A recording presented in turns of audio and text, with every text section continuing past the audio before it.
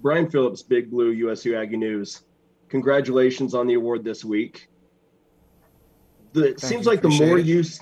it seems like the more you see the field, the more the better you do, the bigger plays you make. What's your mindset when you enter the game and are ready to get after it?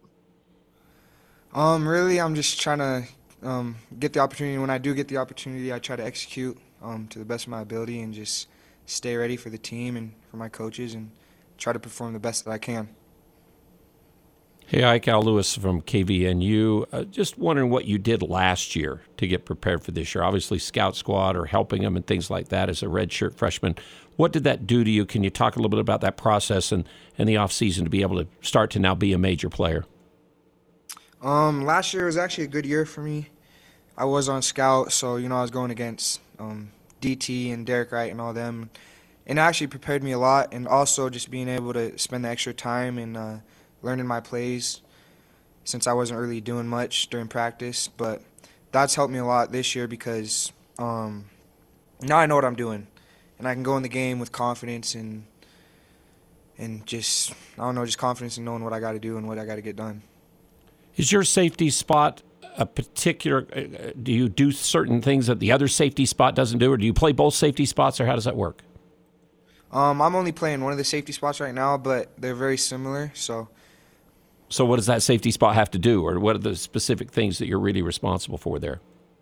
I don't know. Our defense is really open, but I don't know. I just do my job. Like I said, do my job when I get the opportunity to. Brian Phillips again.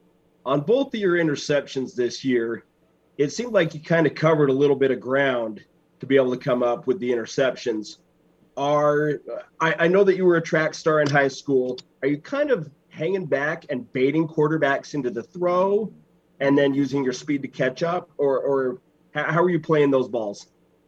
To be honest, I'm just playing them like I normally do. Just get a good read off the quarterback and just go try to make a play on the ball.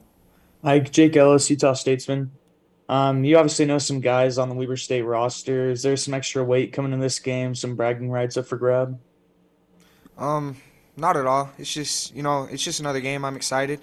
We're gonna do the best we can, game plan them all week, and just hopefully we can come out with a win. Ike, Trentwood with Deseret News. You were offered out of high school by Weber State too, right? Yes, sir. What led to you picking Utah State?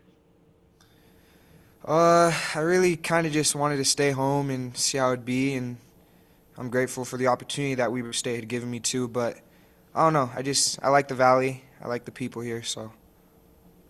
Have you looked at all yet at Weber State, like even yesterday or anything? Do you have any idea about their offense? Looks like it's a team that just likes to run, pass, be multiple. We have not got the opportunity to look at them. We're going to do that today, so I do not have an answer for you.